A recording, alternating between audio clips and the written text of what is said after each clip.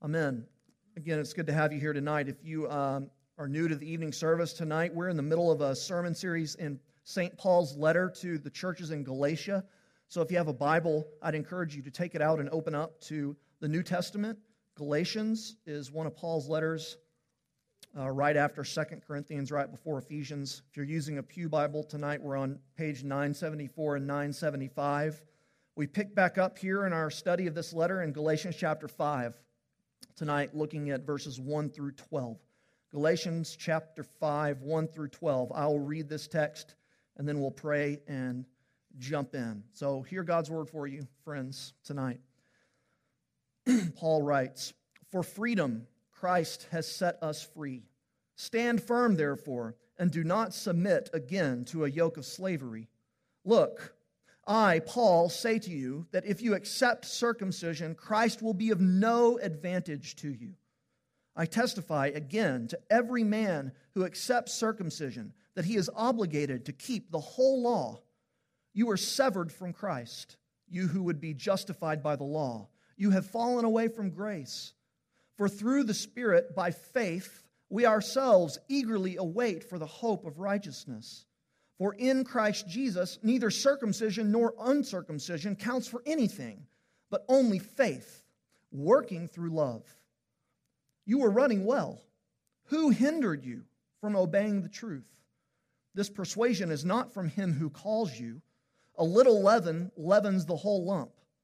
I have confidence in the Lord that you will take no other view than mine, and the one who is troubling you will bear the penalty, whoever he is. But if I, brothers, still preach circumcision, why am I still being persecuted? In that case, the offense of the cross has been removed. I wish those who unsettle you would emasculate themselves." On that note, let's pray. Father, we ask that you would come now and work as you've promised to do, as you have done in your church for thousands upon thousands of years. Use this word, these words written on these pieces of paper that have been preserved now for centuries to change our lives, Father. We ask that you would do this because only you can do that. We can't change ourselves. Others can't change us, and we can't change others. We need a supernatural intervention. And we pray that that would take place here tonight in Jesus' name. Amen. One of my great memories of high school basketball practices when I was a high schooler is something one of my coaches would often say. He was a stickler about running his offense and running his defense and making sure that the play was called was the play that was run. And when it wasn't the play that was run, even if it resulted in a bucket, even if it resulted in a good sequence, he would say, "Listen, it's my way or the highway." And he said that very often, particularly to one of our best players, one of our most talented players, a guy named Chris Magruder. I still see his face as clear as day in my mind. He was a great basketball talent, just a remarkable player, but he also liked to sort of do his own thing. If you've played basketball, you probably know what I mean. Even if the coach would say, pass the ball, he oftentimes would shoot the ball in an acrobatic fashion and make it. And all the time, our coach was saying to Chris, whether he made the bucket or not, "Magruder, it's my way or the highway." And if he didn't run the right play, if he didn't make the right pass, if he didn't do what the coach wanted, eventually he was riding the pine, no matter how talented he was. Listen, Galatians, of all of the letters in the Bible, is a my way or the highway letter. Paul, of all of the things he writes to us in this letter, is more black and white and is more stringent upon what he's asking these people in these churches in South Turkey to do than he is in any other parts of the Bible. Now, oftentimes in the Bible, Paul's very nuanced. He's very careful. He's very precise. Oftentimes, Paul recognizes that there's a lot of gray area in life. Things aren't always simple. Things aren't always a zero-sum game. It's not always an either-or proposition when we come to difficult decisions or difficult issues in our lives. But that's not how Paul is in Galatians. Galatians is not gray. It's black and white. Galatians is not nuanced. It's pretty blunt. Galatians is not one of many options, but rather in Galatians, Paul presents to us an either-or, my way or the highway proposition.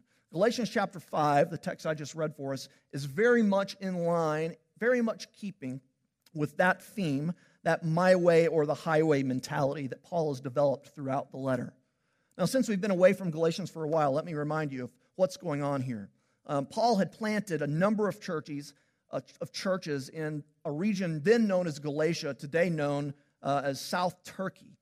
He planted these churches and then he left to do other missionary work. And after he planted these churches, these young churches with many Gentile converts to Christianity, some new teachers came in. And these teachers, whom the New Testament calls Judaizers, claim to have an advanced gospel, a gospel 2.0, an updated version of the gospel. And they said to the Galatian churches, listen, what Paul told you was wonderful. Believing upon Jesus Christ for forgiveness of your sins is wonderful. That's absolutely essential. But it's not sufficient.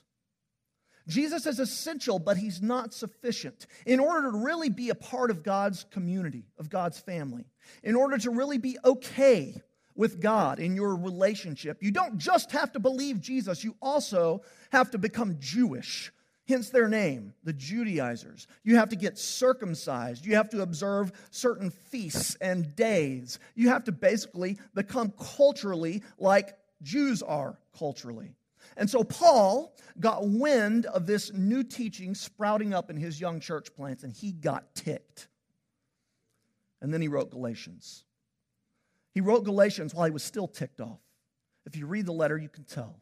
And as he wrote it, he's warning and strongly encouraging the Galatians not to believe this new message. It's not an updated gospel. It's not the deluxe edition. It's not version 2.0. When you tinker with the gospel, Paul tells us again and again and again and again, you lose the gospel. That's the message of Galatians. That's what we've been hitting on time and time and time again in this series. Last time, Pastor Stu preached a great sermon from the end of chapter 4 in that strange allegory that Paul uses there at the end of chapter 4 from a part of the Old Testament book of Genesis to make the basic point that we have been freed through faith in Jesus Christ, and therefore, because we are free, we should live like it. We should not submit again to the yoke of slavery. And Paul summarizes that in chapter 5, verse 1, and uses this idea of freedom and slavery as a launching pad for a new discussion, beginning in verse 2, which we're going to look at tonight. And there's a lot that we can say here, but we're not going to cover it all. I just want to hit two big main topics for you as we look at Galatians 5, 1 through 12. There's some important things going on here about living the Christian life or sanctification. We're going to get to those next time, so come back for that. But for tonight, here are the two big points that I want you to see Paul making. He's laying out two black and white, my way or the highway issues. One of them regards the message, and one of them regards the messengers. Regarding the message, Paul's saying, are you going to live by and believe and profess Christ or circumcision? And regarding the messengers, Paul says, are you going to continue to proclaim and preach a gospel that is a scandal, or are you going to settle? So those are our two big points. That's where we're headed tonight. The outline's on the back of your bulletin. You can take some notes if you wish. Otherwise, just follow along. So first, the message. The first my way or the highway issue, Christ or circumcision. Now, Paul, as we've said, is really worked up. He's really worked up throughout Galatians. He's angry, he's perplexed, he's befuddled. And this part of the letter totally fits with that. Look at what he says in verse 2. He says, look, and that's an emphatic use of the word there. It's sort of like when you're in an argument with your wife or with your husband and you want to end the argument and just stomp your foot and say, look, here's the deal.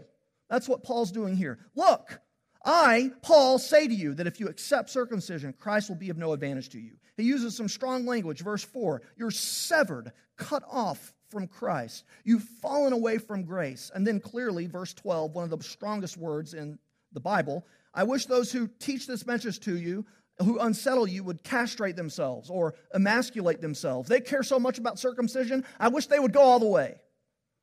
So he's mad. He's angry. He's sort of spitting fire at this point. So why? What's got Paul so worked up? Again, verse 2 is a great jumping point for us. Paul has come and preached to them He's preached to them a message of free grace. He's preached to them a gospel of grace, that Jesus, in his death for them on the cross, has completely wiped away the slate that was against them before God, and that they are now totally acceptable to him. And he's mad because the Galatians have taken this grace gospel, and now they're trying to mix it with a law gospel. They're trying to mix it with a circumcision gospel, which Paul says in chapter 1 is really no gospel. When you mix the grace gospel, you end up with no gospel. That's the recipe every single time. He's mad at them because they're confused. They're confused, and they've been confused by these new teachers about what the gospel, the heart of Christianity, really is all about. Let me make that a little bit clearer for you as we think here just for a couple of minutes about the message. The Galatians, we've seen, are confused. And they're confused. Here's really the key way to understand it. They're confused because as a result of this false teaching in the churches, they are now beginning to think. They're now beginning to think that in order to be okay with God, in order to be justified or declared righteous, in order to be a part of God's family, you are required, that's the key word, required to do certain things, namely to get circumcised and to basically become Jewish. Now, the problem wasn't with circumcision as a physical act.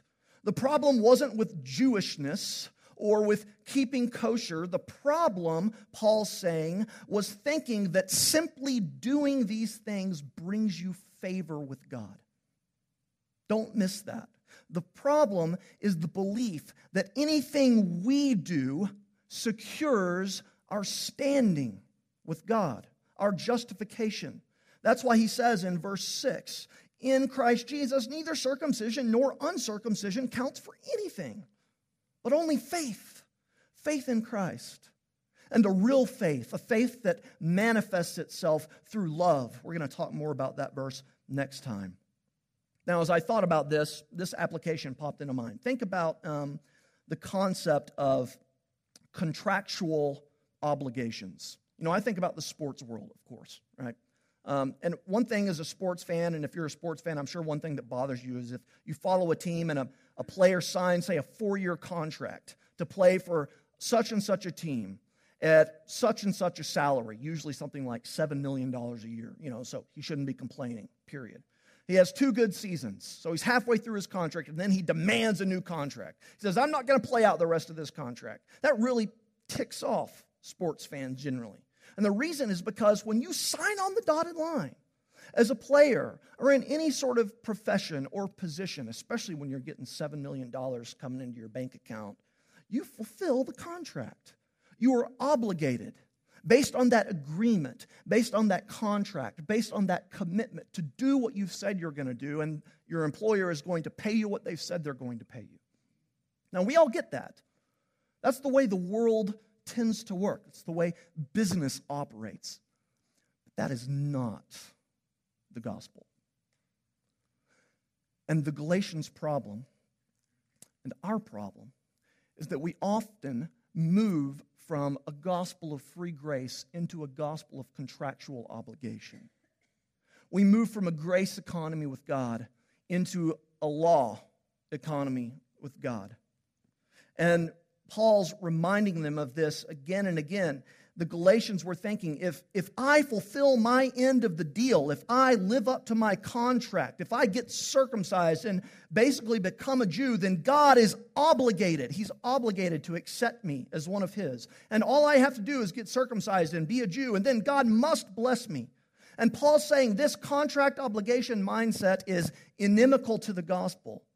It is anti-gospel. And the reason it's anti-gospel, he says, is because we can't really fulfill the contract. Look at verse 3. I testify to you again, every one of you who accepts circumcision, you're obligated, no, not just to get circumcised, but to keep the whole law. So Paul's saying again that when you move back into a contract obligation mindset in your relationship with God, you're not moving into greater freedom. You're not moving into more maturity. No, you're going back again into slavery. That's why he's so serious here. That's why he's so angry with them. It's an anti-gospel, he says, because it doesn't produce freedom. It produces slavery. It enslaves you to demands that you can't fulfill and to laws that you can't keep. That's why it's anti-gospel. It doesn't produce hope, he's saying. It's only going to produce despair, operating with this sort of contract obligation mindset with God. It's not going to produce joy. It's only going to produce doubt and worry and this never-ending cycle in your spiritual mind of if you're good enough or if you're doing enough for God to be pleased with you or for the community to be pleased with you. That's why Paul's so animated. You see, it's a my way or the highway proposition. It's either Christ or circumcision. It's either acceptance of Jesus' merit or the always failing attempts to earn our own merit. It's either Jesus' perfection given to us freely or our constantly failing efforts to attain perfection. It's either the gospel or the law. It's either life or death. It's either freedom or slavery. Now, I want that to sink in because that's why Galatians was written, for that to sink in, that idea. Martin Luther said that the default position of the human heart is to veer and swerve back into a law mentality, to find ways in which we can justify ourselves or make ourselves acceptable to God. And I think Luther is exactly right. And that is exactly what Paul's speaking against here. You struggle with that. If you're a Christian or if you're not, you probably don't think that your self-justification project consists in getting circumcised. You're not a first century Jew, and you probably aren't going to start living like one anytime soon. If you do, then you need to hear another sermon at some other point. You probably don't think that keeping kosher is the way that you're going to justify yourself or make yourself more acceptable to God, but there's something that you tend to swerve towards or veer to that is your functional righteousness. It's the thing that makes you think, I'm acceptable. It's the thing that you end up being, relying on for your identity. Now, what might that be for you? Well, I don't know. There's all sorts of options. But here's a question to ask yourself to do a little self-diagnosis of your heart. What is it that when you do really, really well, you kind of swell up with pride and stick your chest out and walk tall? And what is it that when you do it really, really poorly or fail at it really, really miserably, you feel just unbelievably guilty and depressed and down? Whatever the answer is to that question, it's very likely that that's your functional righteousness. That's where you're finding your identity. That's what you're pursuing to make you more acceptable to God, to yourself, and to others. And there's all sorts of things that can fill that void in our lives that only God and the gospel should be filling. You know, I've talked about this before, but I'm convinced part of this is just the life stage we're in, that for a lot of us, it's being a good parent.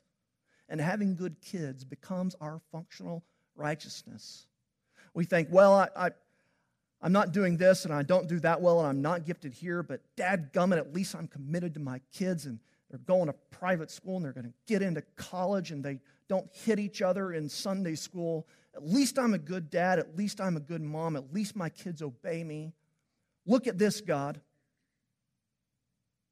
Some of you might fill that void, and this is something else that's very common. It's common in my heart by being the best theologian or the most keen observer of theological insights and tricky nuances and the biggest fan of your particular tribe or denomination or stripe of Christianity. And you're such a fan of your tribe or your stripe or your denomination that eventually, somewhat subtly, you begin to sort of peer down your nose at those who aren't in your tribe, at those who might disagree with you on some secondary issues. And you think, look at me, God. I'm reformed. Some of you might think, some of you might believe, some of you might act like your functional righteousness is just, busyness.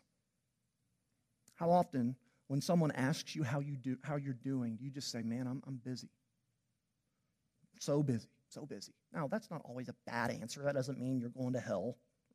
But sometimes when I give that answer, sometimes when I hear that answer, I think, what is that? No, isn't that just a way we kind of, in a sense, we don't really want to tell them anything real that's going on in our lives, but we want them to think how busy and how important and how attuned we are and how involved we are. I'm busy, man. I'm so busy that I'm not going to talk to you anymore. See you later. I'm going to go tell someone else I'm busy. You know? Busyness.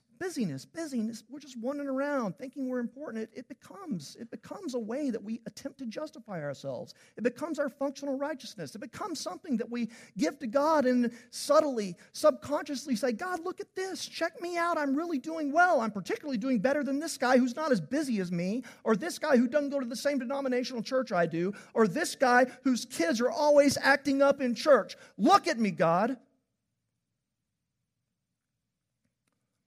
It's not circumcision for you. It's not Jewishness for you, but it's something for you. Your tendency is to stray away from your identity that's found only in the free grace of Jesus. Your tendency is to veer down the road of circumcision rather than to go along the road that is Christ. And so Paul says this must stop. The Christian life is an ever-recurring effort to die to our own attempts at self-justification and to rest in Jesus' work for us. No matter how long you've been a Christian, you must believe the gospel and continually believe the gospel. We must repent of our Galatian-like tendencies to operate with God and with others with a contract obligation mindset. That's why Paul has such a big beef here. That's why he's so intense. But it's not the only reason. So one other thing I want to show you. We've seen the my way or highway approach to the message. It's either Christ or circumcision. But in verse 7 in particular, Paul moves to the second my way or the highway issue. And that's not on the receiving end of the gospel, but rather on the delivery end of the gospel. He's here not so much concerned with the message as he is with the messengers, the deliverers of the message. And he transitions to say, listen, for the messengers as well, for those who proclaim the gospel, for those who claim to believe the gospel and live in the world as Christians, you have an option. You can either continue to preach something that's scandalous, or you can stop and settle. Look with me in the text, verse 7. Here he starts going after the Judaizers directly. You were running well. Who? Personal pronoun. Who is it? Who's the person? Who's the dude? I want a meeting. That's hindered you from obeying the truth. Right? Verse 10 again. The one, the guy, the dude that's troubling you. I want to know who this guy is, whoever he is, because he is going to bear the penalty. It's a my way or the highway approach for Paul. The bottom line with the messengers is that they must be committed to a my way or the highway approach in their proclamation. He's saying to them, when the gospel is compromised in a ministry on the receiving end and also on the delivery end, that spells deep trouble, not just for that church, but also for that minister. Also for the one who's giving the message. Look at what he says in verse 10. You're not going to take any other view than mine. I'm confident of that. The one who's troubling you, what's going to happen to him? He will bear the penalty. And then in verse 11, he gets right to the nub of the issue. He says there, if I still preach circumcision, why am I being persecuted? In that case, the offense. Here's the key. The offense or the scandal. The offense or the scandal of the cross has been removed. Listen, this is really important. The true message of the gospel is a scandal. It's offensive. It's going to make people angry when you tell it to them. And so what Paul's saying here is that the gospel must remain that.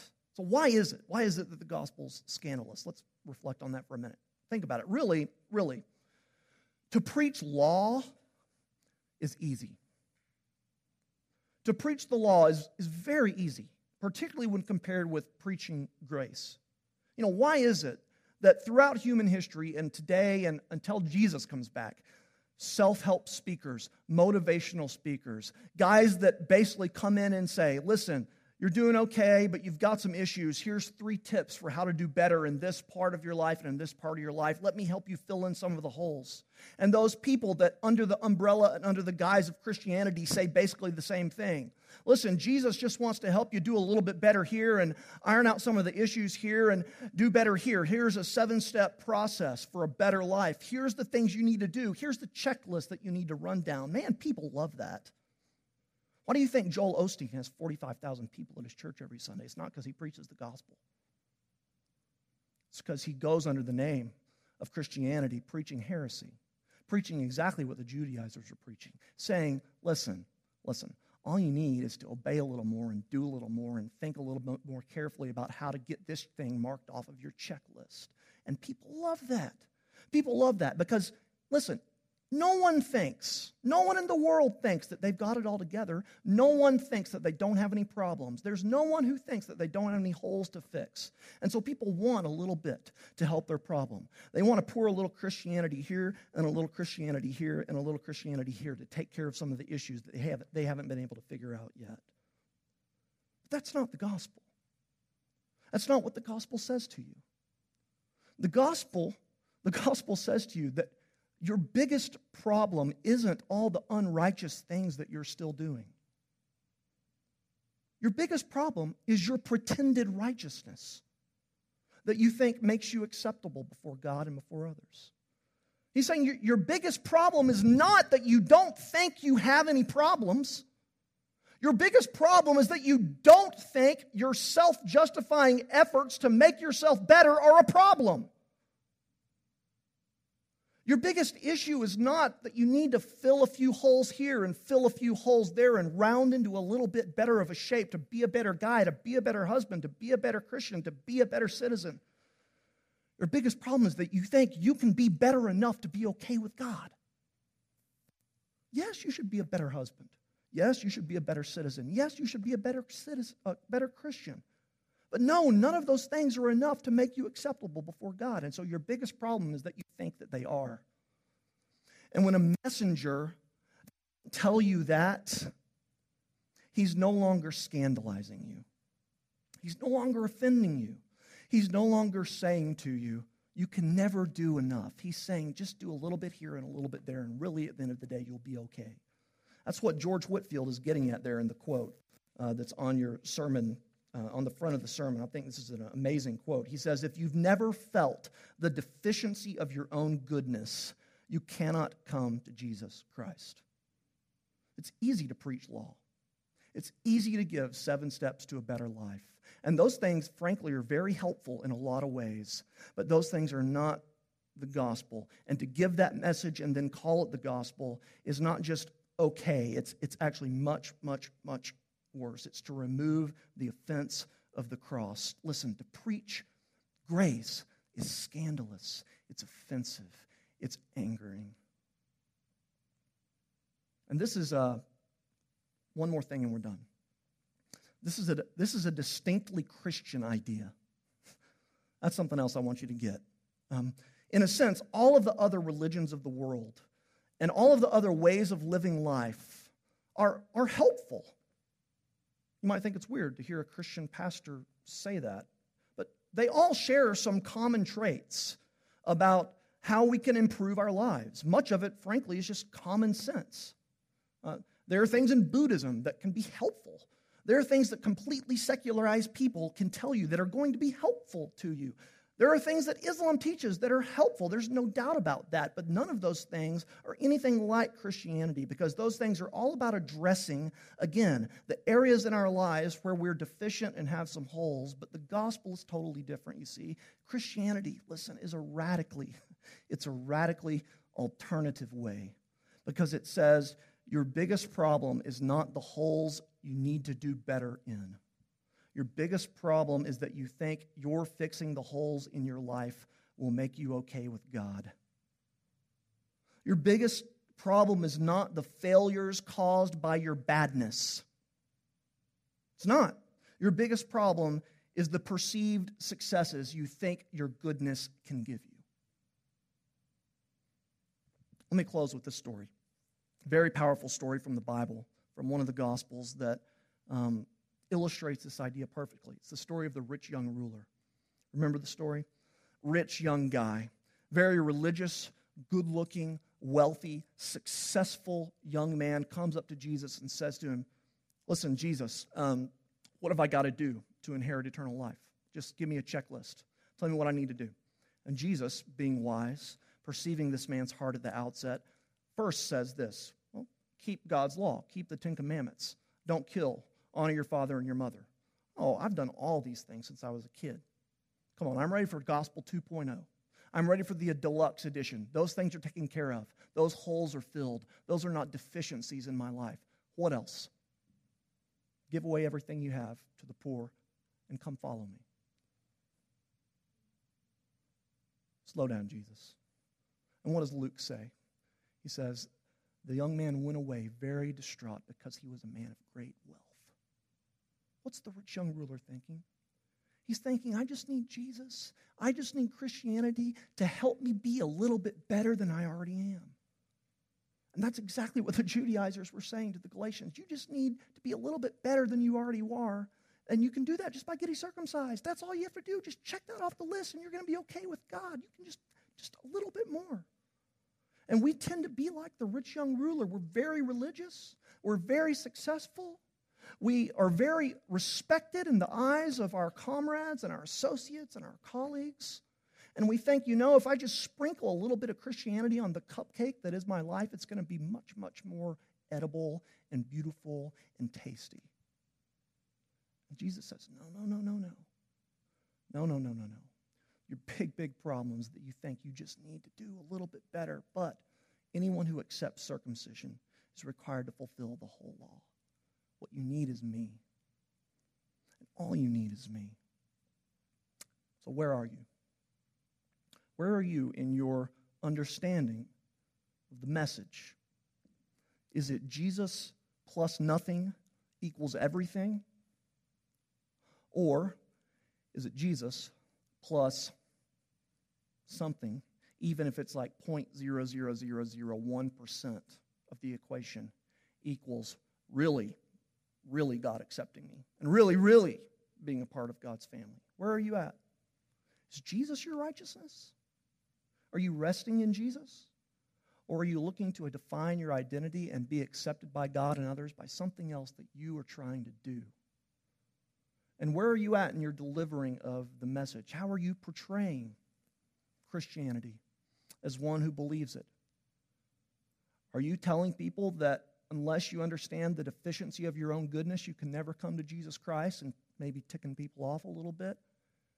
Not because you're a jerk, but because the message of the gospel is scandalous? Or have you settled? Have you removed the offense? Have the edges that were sharp been roughed out and blunted a little bit? Where are you? Paul is calling you to diagnose your heart and to rely upon Jesus Christ alone as he's freely offered to you in the gospel, and to proclaim Jesus Christ alone as he's freely offered to you in the gospel. Because listen, Jesus Christ alone is not just enough, he's everything. Let's pray. Father, we thank you for your word. And Father, this part of Galatians has rebuked and chastised me this week and exposed my own heart, my own desire to reclaim my self-justification projects, my own desire to live in a law economy with God, because I foolishly think that it's going to make me better, that God's going to love me more, that other people will respect me more deeply. And Father, I pray that you would bring me and all of us to repentance in those areas. Teach us to abandon these charades, these games that we play, trying to make ourselves look better, trying to achieve acceptance with you through something other than the cross of Jesus. And teach us to rest in Christ. Father, without the Holy Spirit, we're never going to do that, nor would we have ever done that. And so, Spirit, come and work on us. Work on our hearts, teaching us not independence, Lord. We do not need independence, but we need dependence. Teach us dependence upon our Savior, who has done all that is required for us to be completely accepted into your family, for us to be justified and freely forgiven now and forever. Help us to revel in that truth to adore that truth and to proclaim that truth. We pray it in your name. Amen.